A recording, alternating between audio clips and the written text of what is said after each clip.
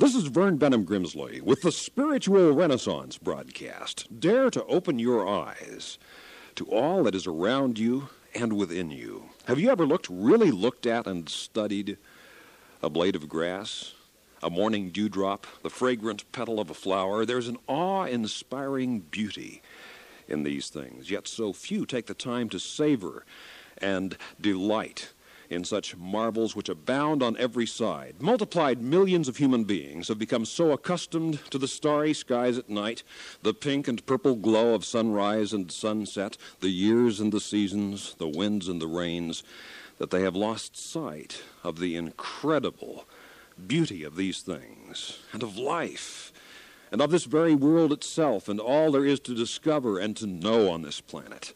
But only with the eyes of spiritual discernment can one perceive the real beauties of existence. There is more to you than lies between your haircut and your toenails. You are a child of the divine. Your soul longs to live by spiritual values, and nothing but spiritual things can truly satisfy the inner you.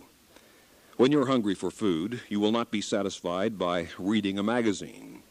When you're thirsty for water, you won't be satisfied by watching television or going to a movie. The hunger for food, the thirst for water, can only be satisfied by the eating of food and the drinking of water, not by anything else.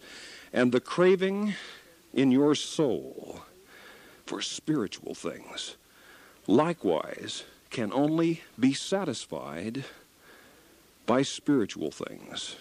And nothing else available in this entire world, not power, wealth, fame, position, or prestige, nothing else will satisfy your soul.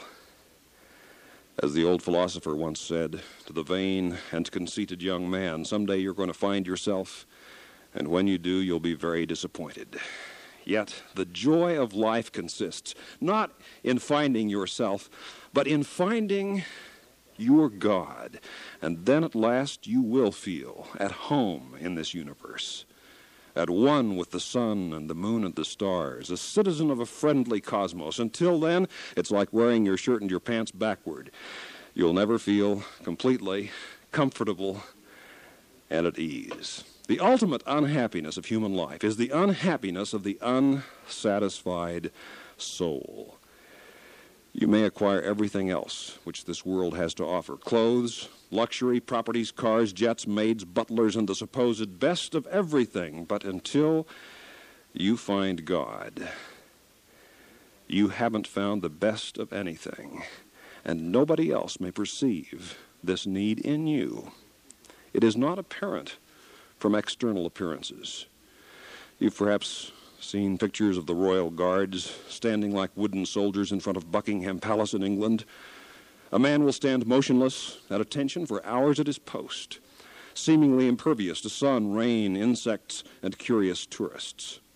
But you know he has an itch somewhere and wishes he could take off his boot or pull up his pant leg or open his shirt collar and scratch it. Still outwardly, he is the portrait of dignified composure. That may be you, ostensibly, utterly in command of your life, but inwardly tormented by the burning itching of spiritual dissatisfaction. You will never feel at ease with life and at one with the universe until you take care of that. And regardless of how you look on the outside, you know how you feel on the inside. You may think you have everything, but you don't have anything until you have God. And God is so near that all you have to do is begin to talk with God. It's a bit as if you'd been riding the same subway, bus, or streetcar all your life, and every morning and evening had been standing next to the same person but had never struck up a conversation. But parables and analogies fail when attempting to describe how near and how available God is to you if you will only reach out to God and reach in to God. It's not like someone on a bus or a next-door neighbor you've never met. It's more like a wonderful mother or father who has wanted every good thing for your life, but whom, for quirkish reasons of your own, you have repeatedly rejected and turned away from time and time and time again. Yet God is so instantly accessible.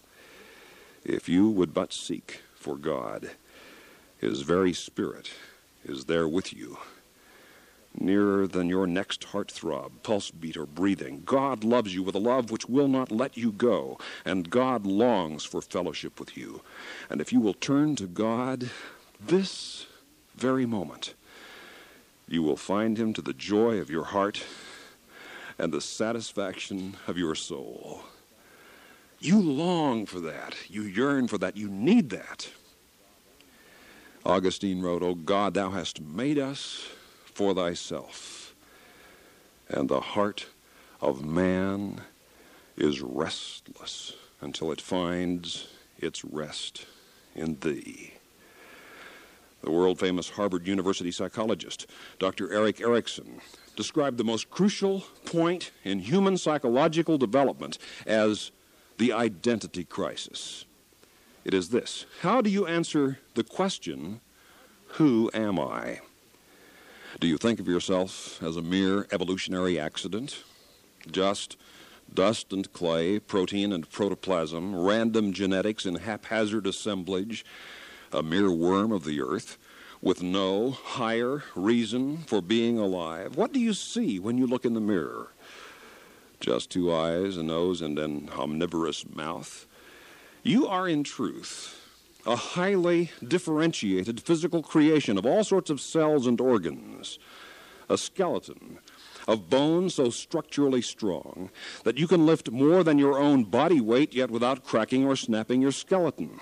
You have specialized organs for digestion and assimilation and elimination and respiration, lungs which take oxygen from the air and infuse it into your red blood cells for the nourishment of your entire body, a liver and kidneys extracting toxins from your bloodstream, white blood cells fighting infections, a skin adaptable for living in every climate, from the hottest to the coldest, feet for walking, teeth and tongue for chewing and swallowing, digestive juices, reproductive organs and hormones, and the ability to pass on your own genetics to your offspring.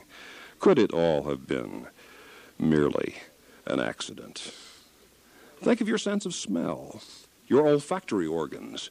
You can, without any problem, instantaneously distinguish between the scent of new-mown hay, bacon frying, hickory logs on a fireplace hearth, and an ocean breeze. You can recognize and identify thousands of fragrances, sounds, colors, and textures.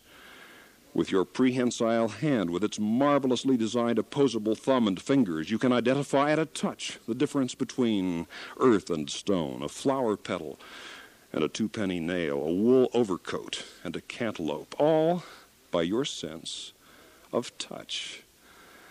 Such a remarkably constructed being you are. Could it all have been mere chance and happenstance, a great cosmic accident, that you're here designed as you are? Of course not. For you are a son or a daughter of the living God. God created you to be not only what the Greeks described as a rational animal, a thinking and reasoning being. You are a spiritual being as well as an intellectual and physical being.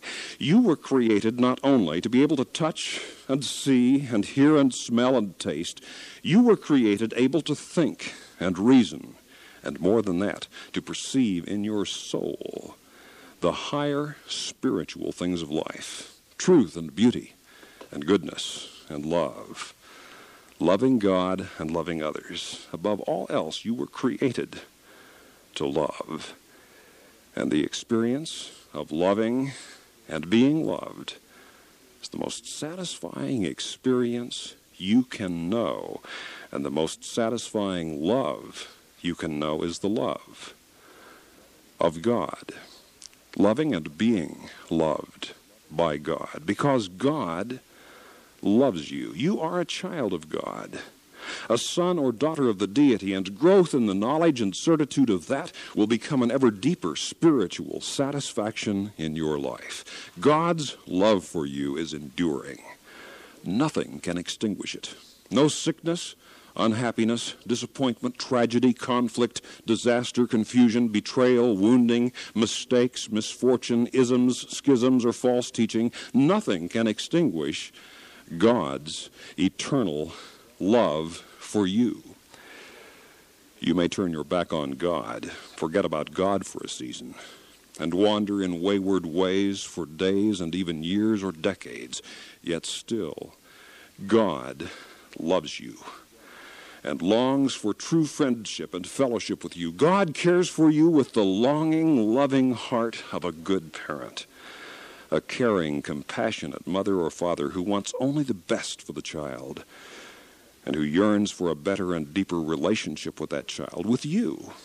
And there is no mystery to the resolution of God's longing for you and your loneliness for God. No sacred rituals, elaborate ceremonies, long liturgies, or ordeals of self-abasing penance are required. None of that.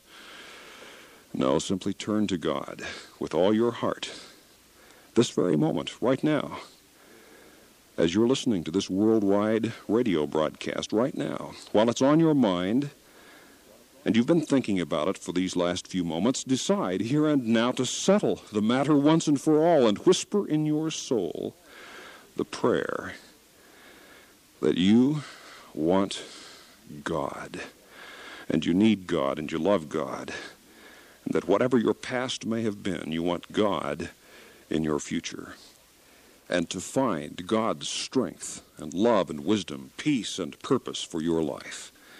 And this very moment, you will find God now.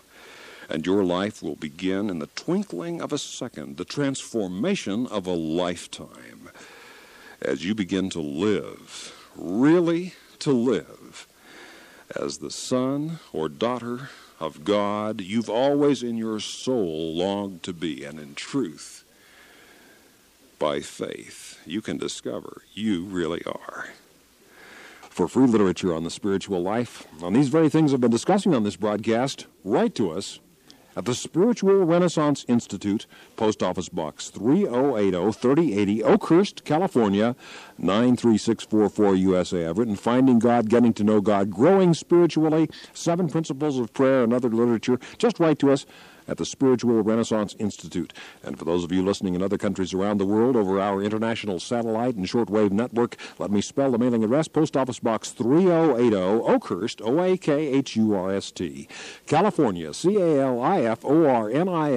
93644, United States of America. This is a non-sectarian, non-profit program proclaiming the dawning spiritual renaissance, the fatherhood of God and the brotherhood of man, the worldwide family of God. And so for now, this is Vern Benham Grimsley saying, may God's will be done by you. Good day.